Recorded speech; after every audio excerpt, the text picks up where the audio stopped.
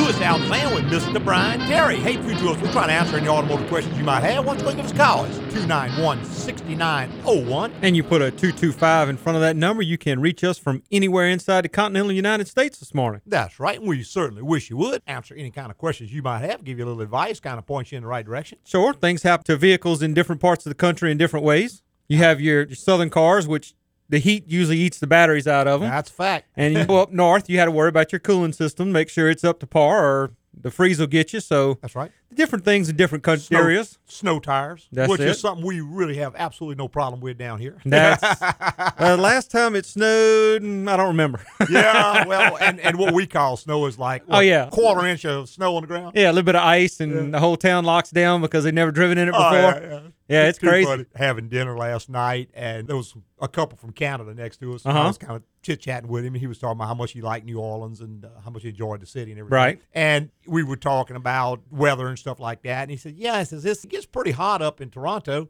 Yeah. I said, really? By hot, you mean like 80 degrees, right? Just hang around down here a little bit. Yeah. We're actually having a cool snap right now. It's only 90, you know? Yeah, wait till it quits raining. Yeah, that's right. Just give us a call. It's 291-6901. We really wish you would.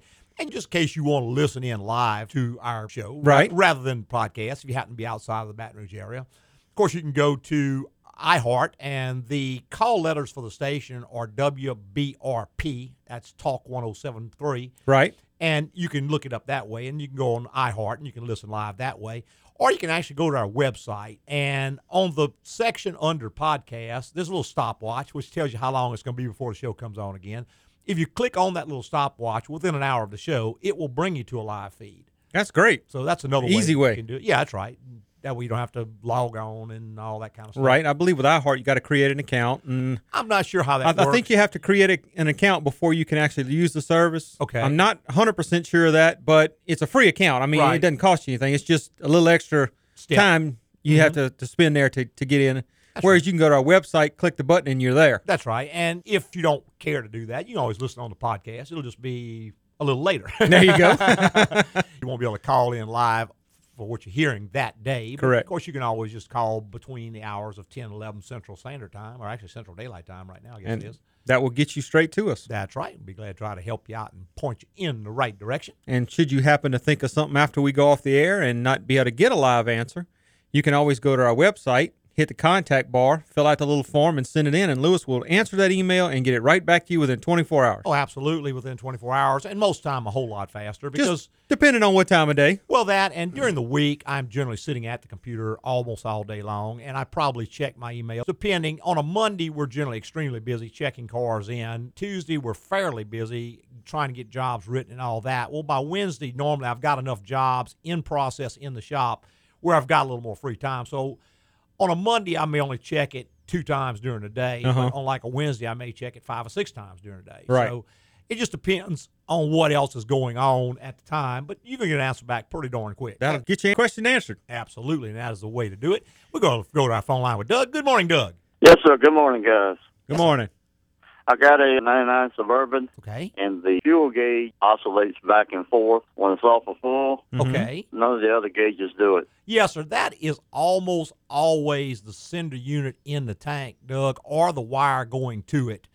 And what you can actually do is, if you're fairly handy, you can crawl under the truck, get to that connector, and if you unplug it and the gauge goes to one extreme, and you take and ground it and it goes to the other extreme, then you know the gauge and all that is working properly. The gauge and the wiring in between the sending unit and the dashboard. That is correct. What happens a lot of times, Doug, there's a harness 4 connectors on it. There's 2 grounds in that connector, and then there's there's a hot wire for the fuel pump, and then there's the gauge sending unit. And if any of that gets hot, which it tends to do, it can actually get a loose connection. In fact, they actually revise that harness. Whenever you change the fuel pump, it generally comes with a new harness now. It's a bigger, heavier harness because GM had a lot of trouble with that. So I would check that harness really, really well. In fact, if you can get in there, turn the key to on, have someone sitting there and watch the gauge and get back in and just shake the harness around and see if it jumps up and down or anything like that, then you can buy that little pigtail. They're relatively inexpensive, easy to change. Now, if you have to change the sender unit, it's inside the tank, and you'll have to end up dropping the fuel tank to do that. Well, that pigtail is, what, $5-10? Something like that. Maybe a little bit more, maybe $15, but it's not a real expensive thing. Yeah. And it comes with a fuel pump when you buy the fuel pump normally. How many miles you got on the truck, Doug? 170. Original fuel pump in it? No, it's the second one. It's probably got 50 on this fuel pump. Yeah. And, you got to watch, depending on who changed the pump. Sometimes folks, being what they are, they just get a little rough with that connector. When they unplugged it last time around, they might have kind of yanked on a little bit and loosened those pins up, and it just took 40 or 50,000 miles to start getting enough moisture in there to corrode them up and start giving you symptoms. But I would certainly check the connector first, and if it's not that, then the sending unit itself could be going out. Okay. All righty? All right. Thank you. Thanks for calling, man. Bye-bye. All right, 291-6901 is the number. If you want to be part of the automotive hour, we'd certainly love to have you. Connector you were talking about that comes with the new fuel pump. There's actually 2 grounds back there. That is correct. And you got to make sure you get the 2 grounds hooked up correctly. That is correct. Because if you don't, you end up sending a ground to a circuit that doesn't require it. Well, and what happens, you'll end up with a check engine light sometimes. One of those is a chassis ground. The other is grounded through the computer. The ground for the fuel pump is a chassis ground. It's the same as all the other grounds on the car. Correct. But the ground for the sending unit is actually a computer ground. And I know years ago we had trouble. Car came in, or actually it was a van. Van of some sort. Yeah. Chevy and van. It kept throwing an EGR code. Right. And a gentleman had changed the EGR valve. He had changed a lot of parts on it trying to fix that. Right. Finally brought it to us in desperation, just couldn't figure it out. And that was what we found, is that those 2 grounds had been crossed. In other words, the ground for the sender unit was attached to the chassis, and the ground for the chassis was attached to the sender unit ground, which was going into the computer. And what it was doing, it was sending some crud back on that circuit into the computer. And when it received that crud, it would just generate the first code that came to its mind, which just happened to be an EGR code. Actually had nothing to do with the EGR system at all. Exactly. But it just shows you how weird that kind of stuff can be. And it would throw an EGR code. Right. And we cut the 2 wires, crossed them back like they went, sorted them back together, and everything was more fine. Trouble. That's right. But you can get some really, really weird dynamics like that. You can. Electrical currents are really, really weird the way they can do. You can end up with transients and all sorts of things like that. And not all grounds are direct grounds to chassis. Right. So you got to really, really watch that. Right. Your computer controls the ground side of all your sensors. Well, it does. And for the most part, a lot of the things on a car are controlled through ground instead of by power. a computer. Now, a lot of the Honda vehicles' headlights are actually controlled through the ground. In other words, they have power to them all the time. And when you flip the switch, you're actually closing a relay, which is grounding them. Right. And I had a fellow a few months back, he had called, he had a question about Honda, his headlights wouldn't work. He says, I can't understand it because I know the bulbs are good. I've changed those, and I checked, and it's got power to it. Well, what he was doing, he was taking a test light. He was checking for power between that and battery ground. Well, yeah, you got power all the time, but you're not getting a ground. Right. So you don't have a circuit. You were bypassing the ground with That's the test right. light. And couldn't figure that out. But, yeah, lots and lots of things are controlled that way. Another thing is the fuel injectors. They are powered whenever the key is on. They are powered. When they pulse is because the computer has grounded them. And it grounds them for a specific amount of time. It's not necessarily just an on-off. It's a what they call a duty cycle, right? A pulse, a timed pulse, and it's in microseconds. But that's the way it's controlled, is through the ground. And lots of things are that way. And that can actually end up causing some issues at times. I remember back on some of the older Cadillacs, they had a lot of trouble. And what was happening, the blower motor for the air conditioning was powered all the time, and the computer or the automatic temperature control controlled the ground. Okay. Well, what would happen is that this motor was spinning wide open. All of a sudden, the computer would just reach over and cut the ground off.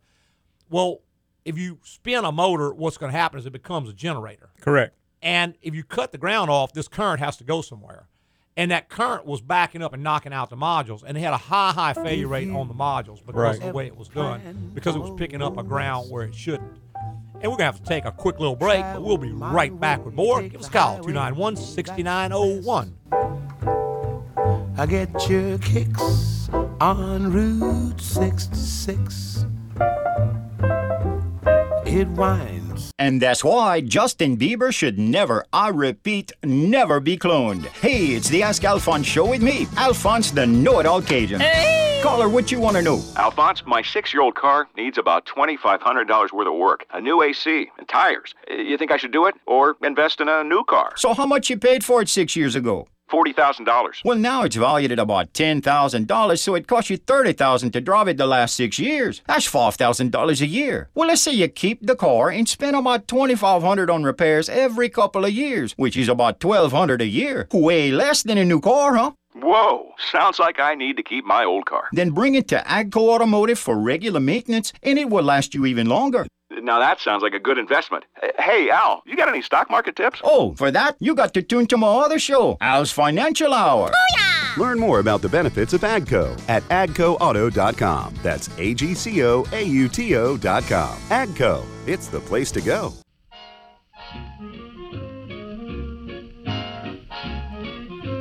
Welcome back. If you just joined us, the Automotive Hour. I'm your host, Louis Altazan, with Mr. Brian Terry. Hey, tune to us. We'll try to answer any automotive questions you might have. Why don't you go and give us a call? It's 291-6901, and we sure wish you would. We'd love to hear from you. We sure would. Now it'd be a great time to call. We got a little time to get your question answered thoroughly for you. Well, we do, and a lot of times folks will call towards the end of the show or right at the end of the show, and we just don't have time to get the questions answered. Correct. Got to kind of give them the bum's rush because we got to be out of here right at 11. Right. So you always want to try to call in early in the show, and that gives you time to really get a thorough answer. There you go. We got Herb on the line. Good morning, Herb. Good morning. Reading in the news on Wheels Friday and talking about all-wheel drive, and some guy had tore a tire up and they made him buy a set or something other. How critical is that on an all-wheel drive Honda to when you replace your tire? Do you replace two or all or? Well, Herb, it is always better if you have worn tires, of course, to put 4 tires on any vehicle, but that's not always practical. You know, sometimes the other tires have 3/4 of the rubber left or something like that.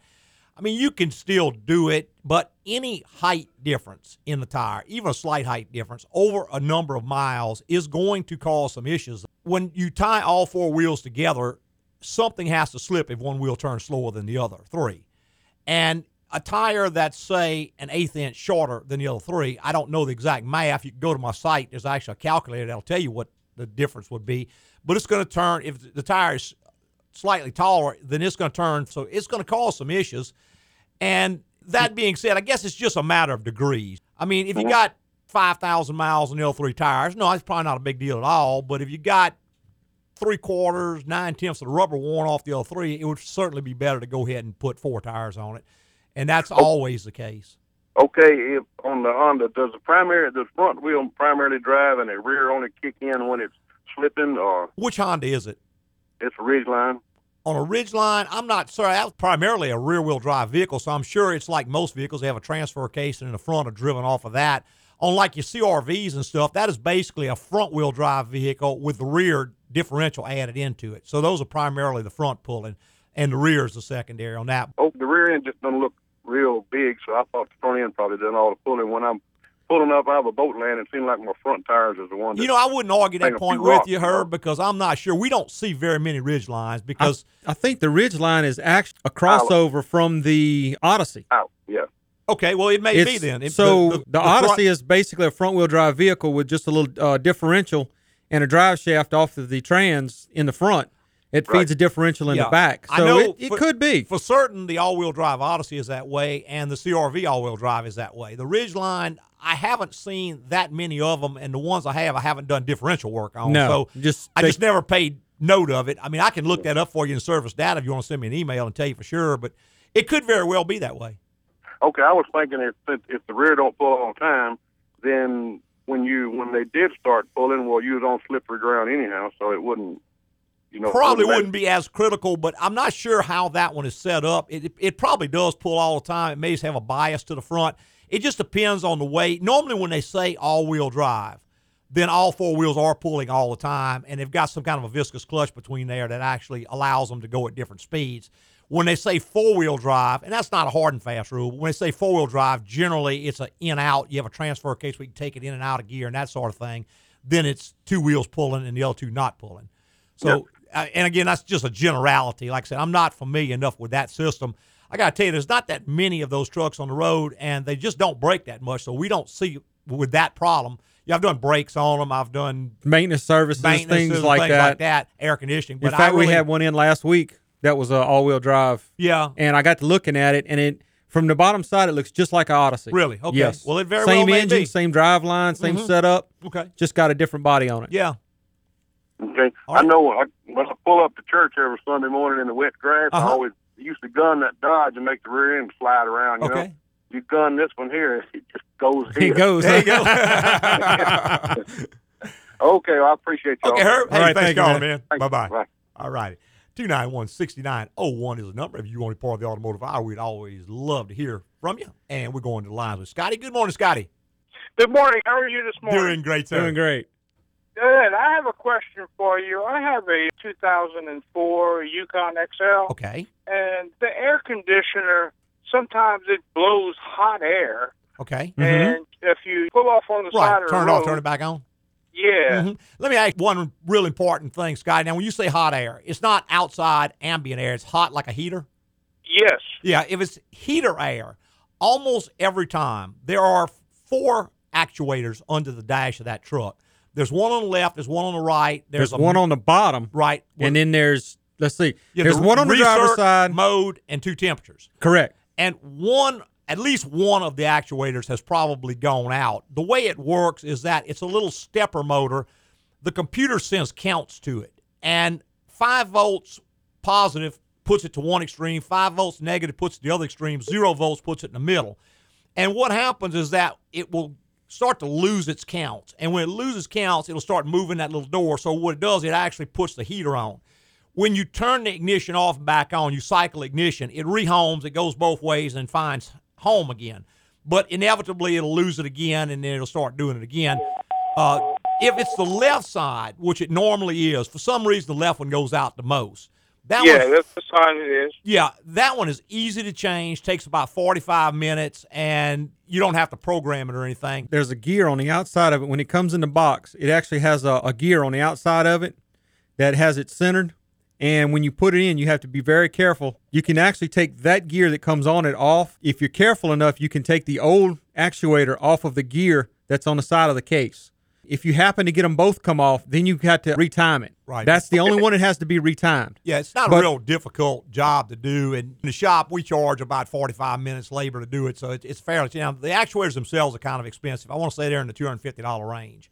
Wow. But what's Yeah. going to happen is that on the absolute worst possible day, the hottest day of August, it's going to stick on heat and you ain't going to get it off. And you can cycle ignition all you want, and all you can be able to do is just jump out of the truck and run. Okay. All right. I have another question Sure, for go you. ahead. I have a 2006 Silverado Chevrolet, and we added a trailer brake to it. Okay. And then all of a sudden, the trailer brake stopped working. Where is there a fuse that There I can is. check? Yes, There sir. is. It's in Where the is that it's in the located? fuse center under the hood.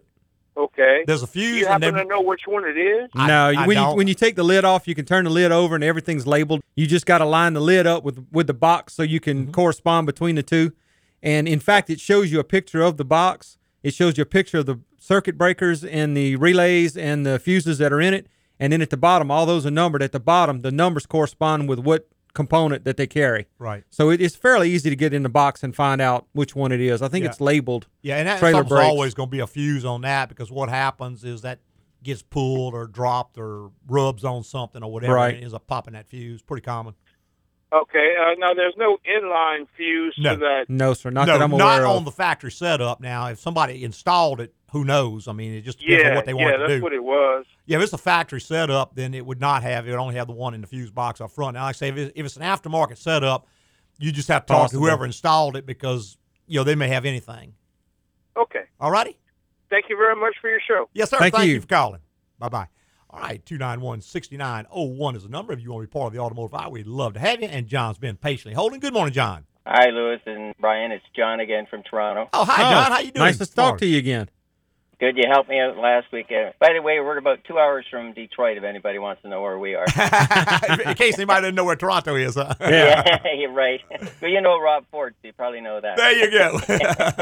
My question is, the cord I was talking about last week, about how to do, I got the service, I want to do everything now, and the antifreeze, again, I don't get proper answers on how to do that. Could you give me the procedure that you would do for for a 4-cylinder 08 Accord as far as, draining and what you would do that way? Sure, that one's real easy, John, because the coolant that you're going to get, the Honda coolant, is pre-mixed. So you don't have to worry about using distilled water or being careful mixing it. It's going to come as a pre-mix. That pre-mix on a Honda is blue. Yeah, it'll be blue in color. Right, and it'll say on the jug 50-50 mix. Mm-hmm.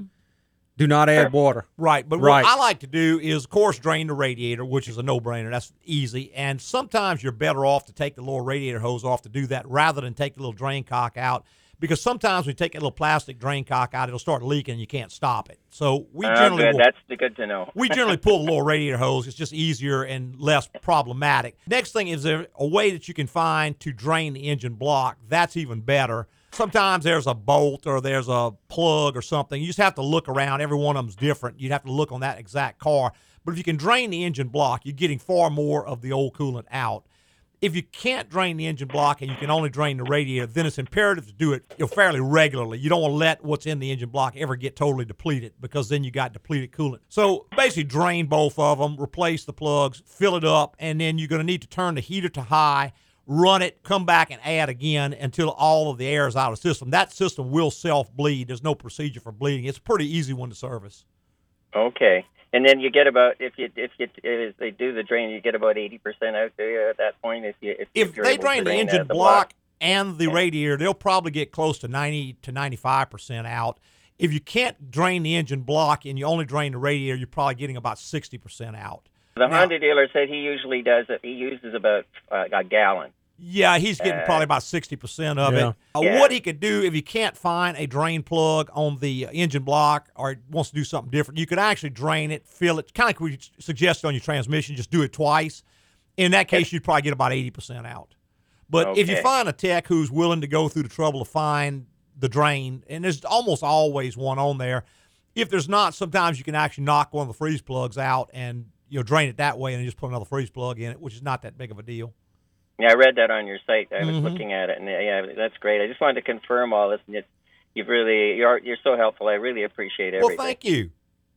We'll talk to you again. Well, great. We sure appreciate you calling, man. Bye now. Bye-bye. All right, we got to take one more quick little break, and we'll be right back with more on the Automotive Hour.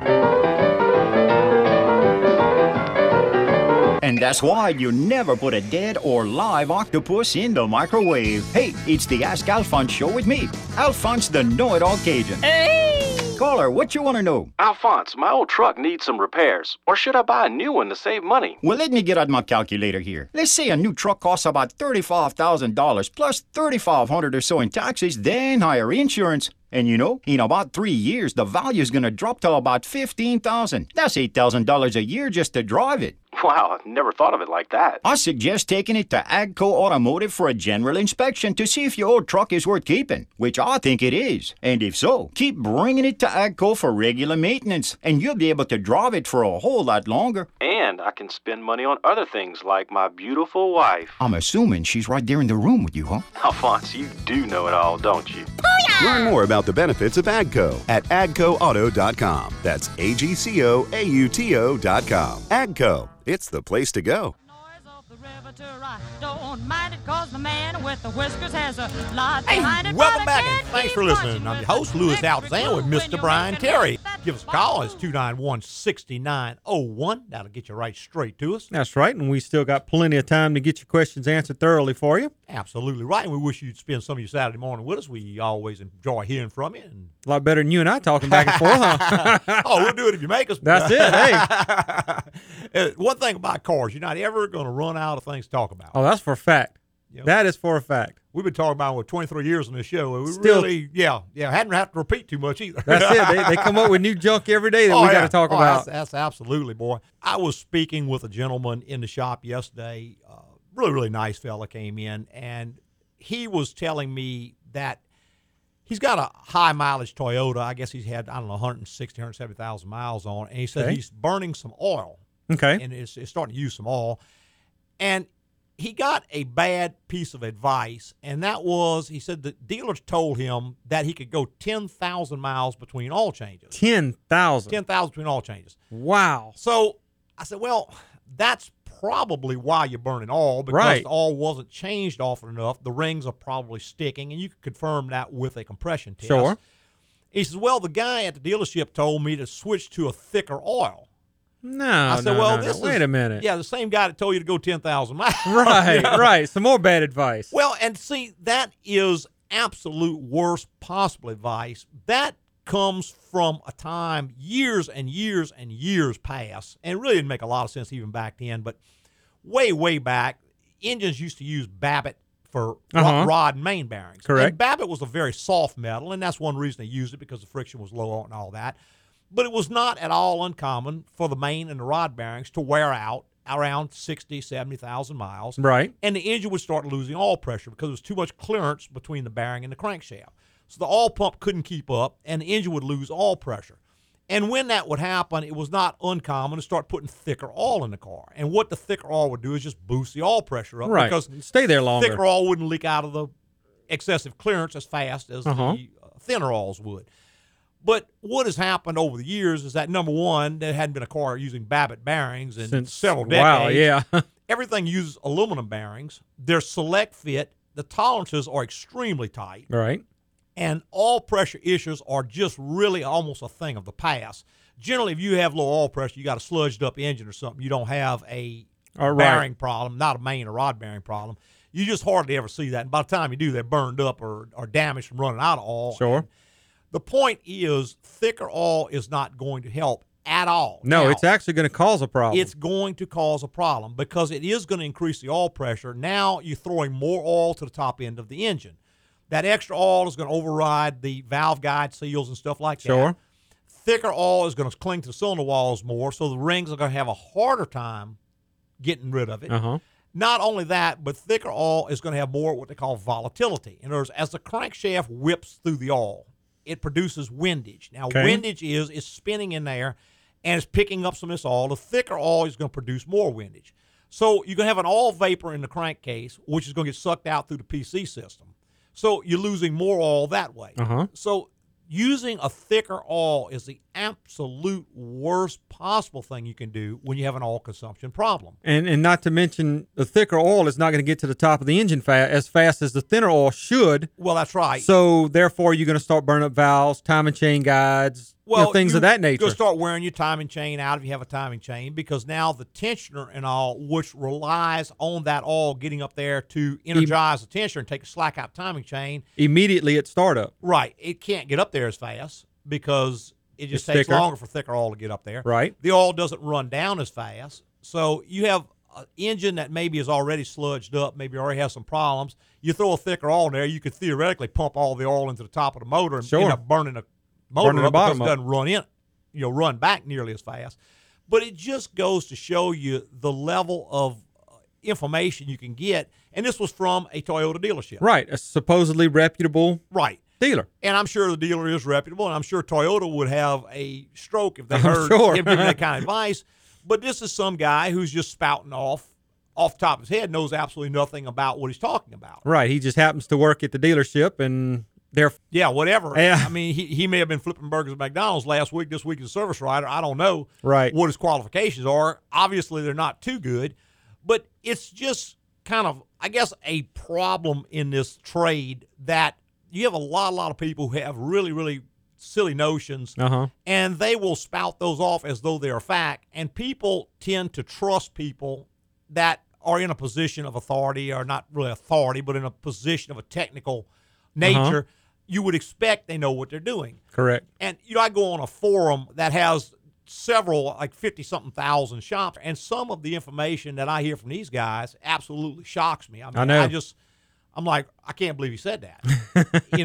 I had a guy earlier this week who, I don't know how we got on the topic. We were talking about when you put 2 new tires on a car, every expert I know says they should go on the back of the car. Okay. Because they're safer that way. In fact, Michelin has got a real nice, an article, and they've got actually a video where they take 2 cars, put new tires on the front of one, new tires on the back of the other, take on a test track, and it's very clear what's happening because the back of the car has way more to do with the stability of the car than the front does. It does. So when you put 2 new tires, they go on the back of the car, and that's just the way the engineers, the way the guys who make the tires say it has to go, so you just got to accept that. And this guy is arguing, oh, no, they should go on the front of the car. Well, we're not going to take the tire changing guy's advice. We're going to take the engineer who exactly. designed the car and the engineer who designed the tires' advice. Exactly. But he's telling all his customers that, no, they go in the front. And well, it's more convenient to go in the front. well, maybe it is, because if you're going to line the car, you got 2 new tires to line it up with. There you go. So it's more convenient for him. Exactly. And the fronts generally wear out first, so he doesn't have to go to the extra step of rotating the back to the front and putting the rears on there. So it's easier for him. Right. But it's also totally bogus advice. Sure. And that's coming from a supposed trained technician that you might run across anywhere in the field. Yeah. So it just tells you can't always just go, just because the guy's got a blue shirt with his name on it and works at a place that says they fix cars. Right. You can't necessarily, you have to verify the information you're getting and look who's giving it to you, and maybe verify it from more than one source. Sure. And a credible source. Hey, let's go to our phone lines with Patrick. Good morning, Patrick. I got a Lincoln that I've had parked since November of 2010. Okay. And I just haven't driven it. And I'd like to start maybe fixing it up and driving it again. What kind of things do I need to be aware of for a car that's been, obviously the battery's dead. Yeah, Patrick, that is probably the absolute worst thing you can do to a car is let it sit like that. At a very least, like you mentioned, you're going to have to replace the battery. I would also try to drain the fuel out of it. I wouldn't run that contaminated fuel through the system, because you may create a lot of really serious problems. And that's no small task on that car, because it doesn't have a drain plug in the tank. You're probably going to have to drop the fuel tank to get that old contaminated fuel out of it. You're certainly going to want to change the engine oil, and I would probably recommend changing all the fluids in the car, the coolant, the transmission fluid, and all of that before trying to drive it. Another thing, you might want to take a look at the tires and see how old they are. And if you're not sure how to check that, you can go to the website, and there's a guide in there that shows you how to determine the age of your tires. Because let's say they were 3 or 4 years old when you parked the car, and now 4 years have gone by. Well, now they're 7 or 8 years old. So they may be actually dangerous right now.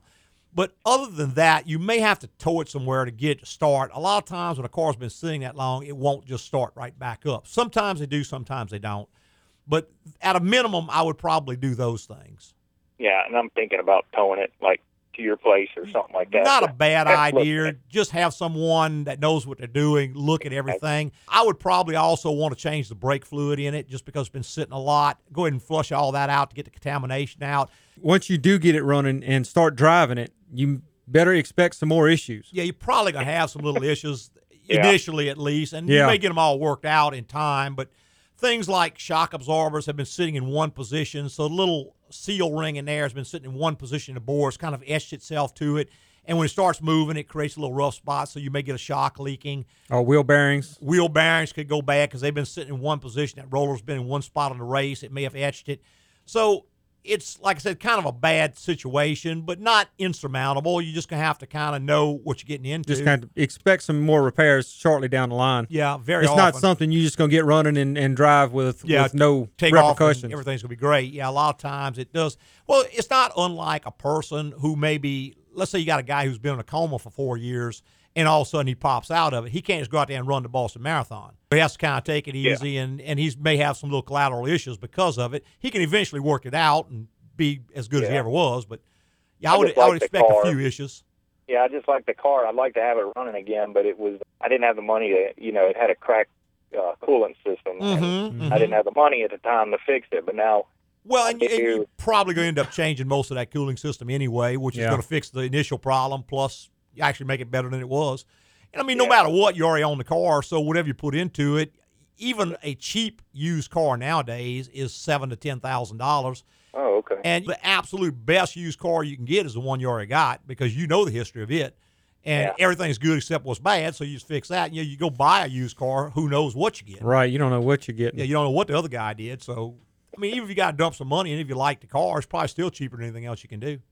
Yeah. Okay. Well, I appreciate your advice. I'm figuring out whether I should just donate it or. Yeah, well, it just depends. It's probably not going to be something that you're just going to put a battery in and take off and everything's going to be great. You're going to probably end up putting some money in it. So you just have to kind of decide. And what you could do to kind of hedge your bet, Patrick, is get it in to let us do a general inspection, and we could tell you, hey, it's probably best not to try to rebuild this one because we found this.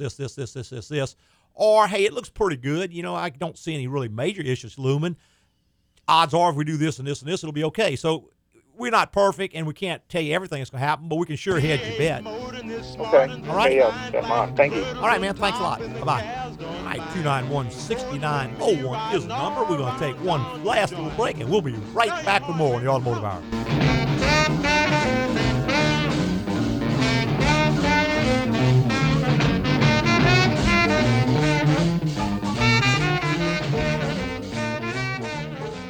And that's why cayenne pepper should never be stored in the bathroom. Hey, it's the Ask Alphonse show with me, Alphonse the Know-It-All Cajun. Hey! Caller, what you want to know? Alphonse, my car needs a new transmission, but I think there might be some other problems looming in the near future. I might as well get a new car, right? Well, here's what I'll recommend. Take it to the pros at AGCO Automotive for a general inspection. They know their stuff and they're mighty honest. They'll be able to see if there's any problems likely in the future and tell you your best option. And if you keep your car, bring it into AGCO for regular maintenance, and you'll be driving it for a long time. Thank you, Alphonse. You do know it all. Say, are you as good looking as you are smart? Well, let's just say, I know you wouldn't be disappointed. Booyah! Learn more about the benefits of AGCO at AGCOauto.com. That's AGCOAUTO.com. AGCO, it's the place to go.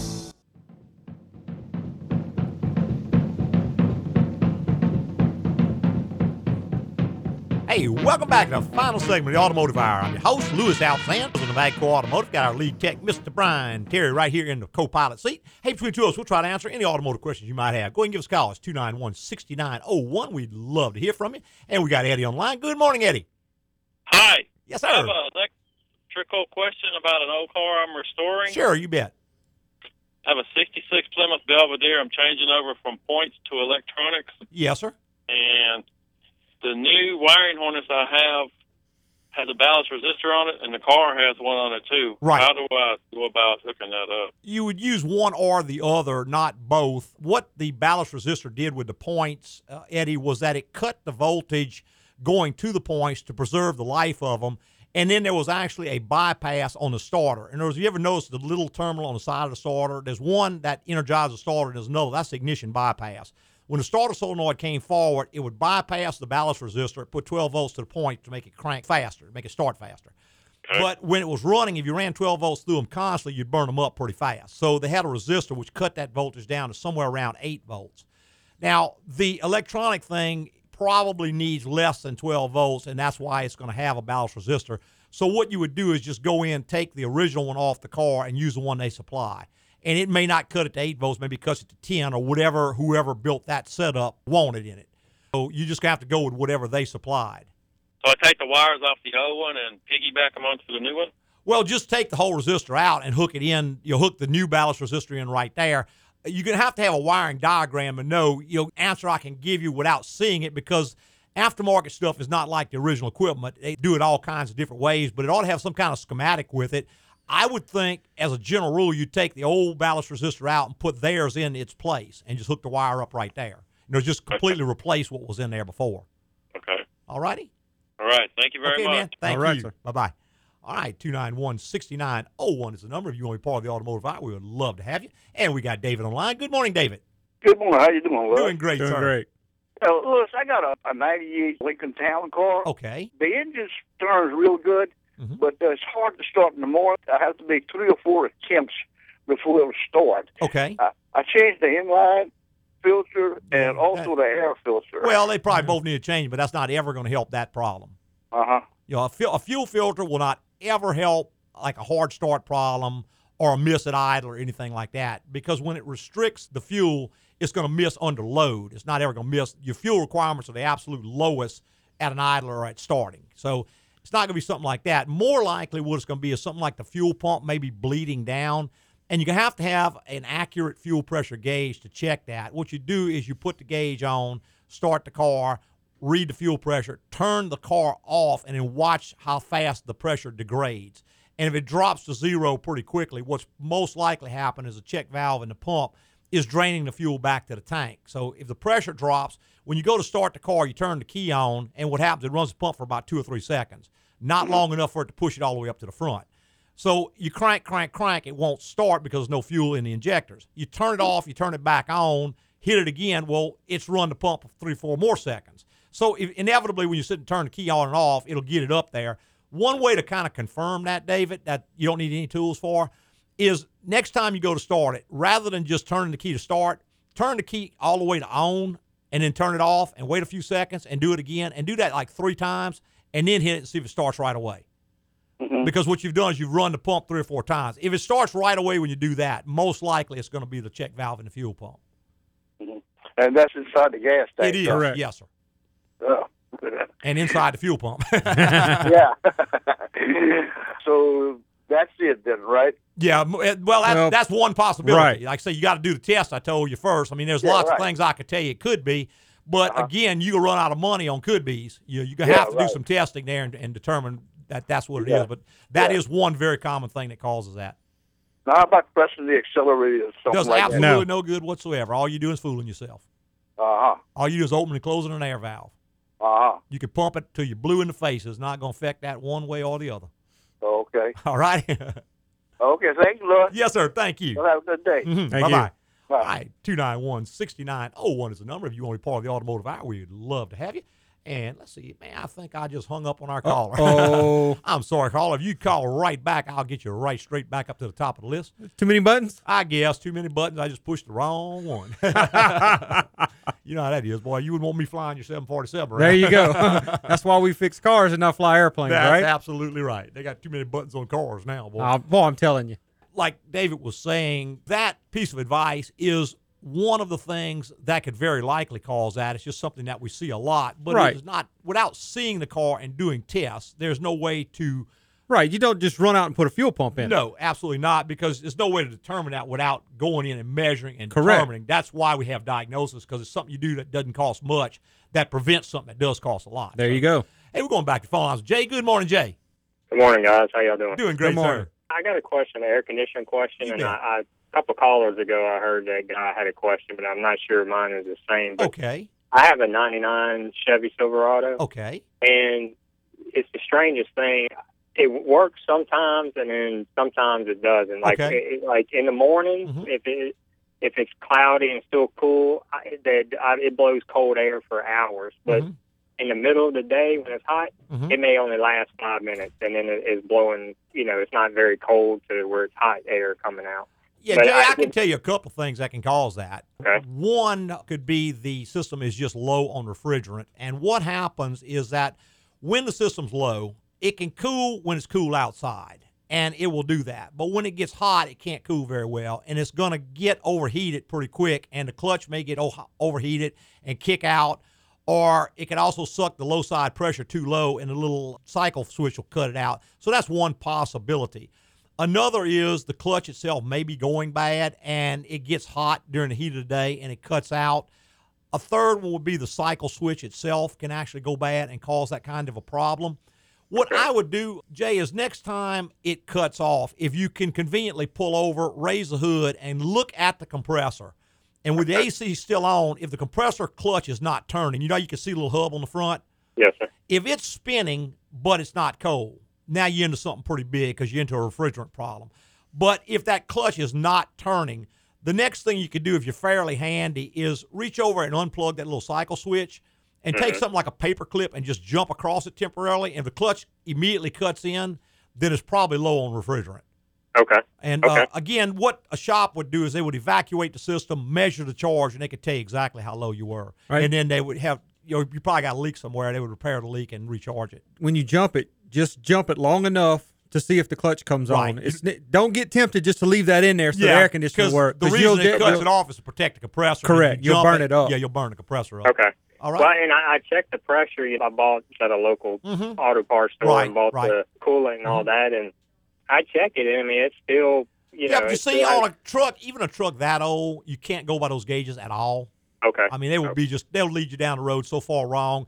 What you have to do is actually evacuate the charge and measure it. It's the only way to know how much refrigerant's in there, because it could be a half a pound, 3/4 pound low. Gauges will still read just fine, but it will not cool very well, and inevitably it'll hurt the compressor because it doesn't transport the oil properly through the system. Okay. All right. All right, guys. Well, I Okay. appreciate the time. Thank you. All right, thanks, Jay. sir. Bye-bye. Let's see. We got time for one more? Yeah. Yeah, let's try it. We're going to try to get in there. We got Rick on the line. Good morning, Rick. Good morning. Hey, I guess I had my radio off, so you might have answered the question on the previous call before I got into it. But we have a 2003 GMC Sierra 2500 HD with air conditioner issues. The gauges, when you throw them on there, the high side and low side are both at 90.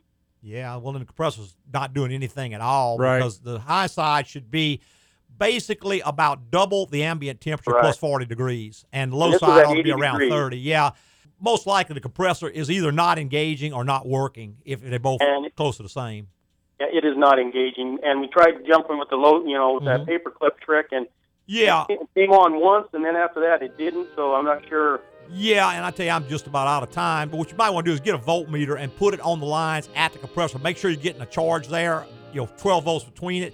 Because if you are, then it's probably the clutch itself is bad. If you're not, you have to trace it upstream. And I'm sorry, we're just totally out of time. That's right. You want to thank all our there you callers. go. Thank all our calls and all the folks who have called in today and all the people who listen on podcasts. Give us a written review. We certainly appreciate it. It moves us up in the ratings, and we want to tell everybody how much we appreciate them listening to the show. Preceding was opinion based on our experience in the automotive industry. Have a great weekend.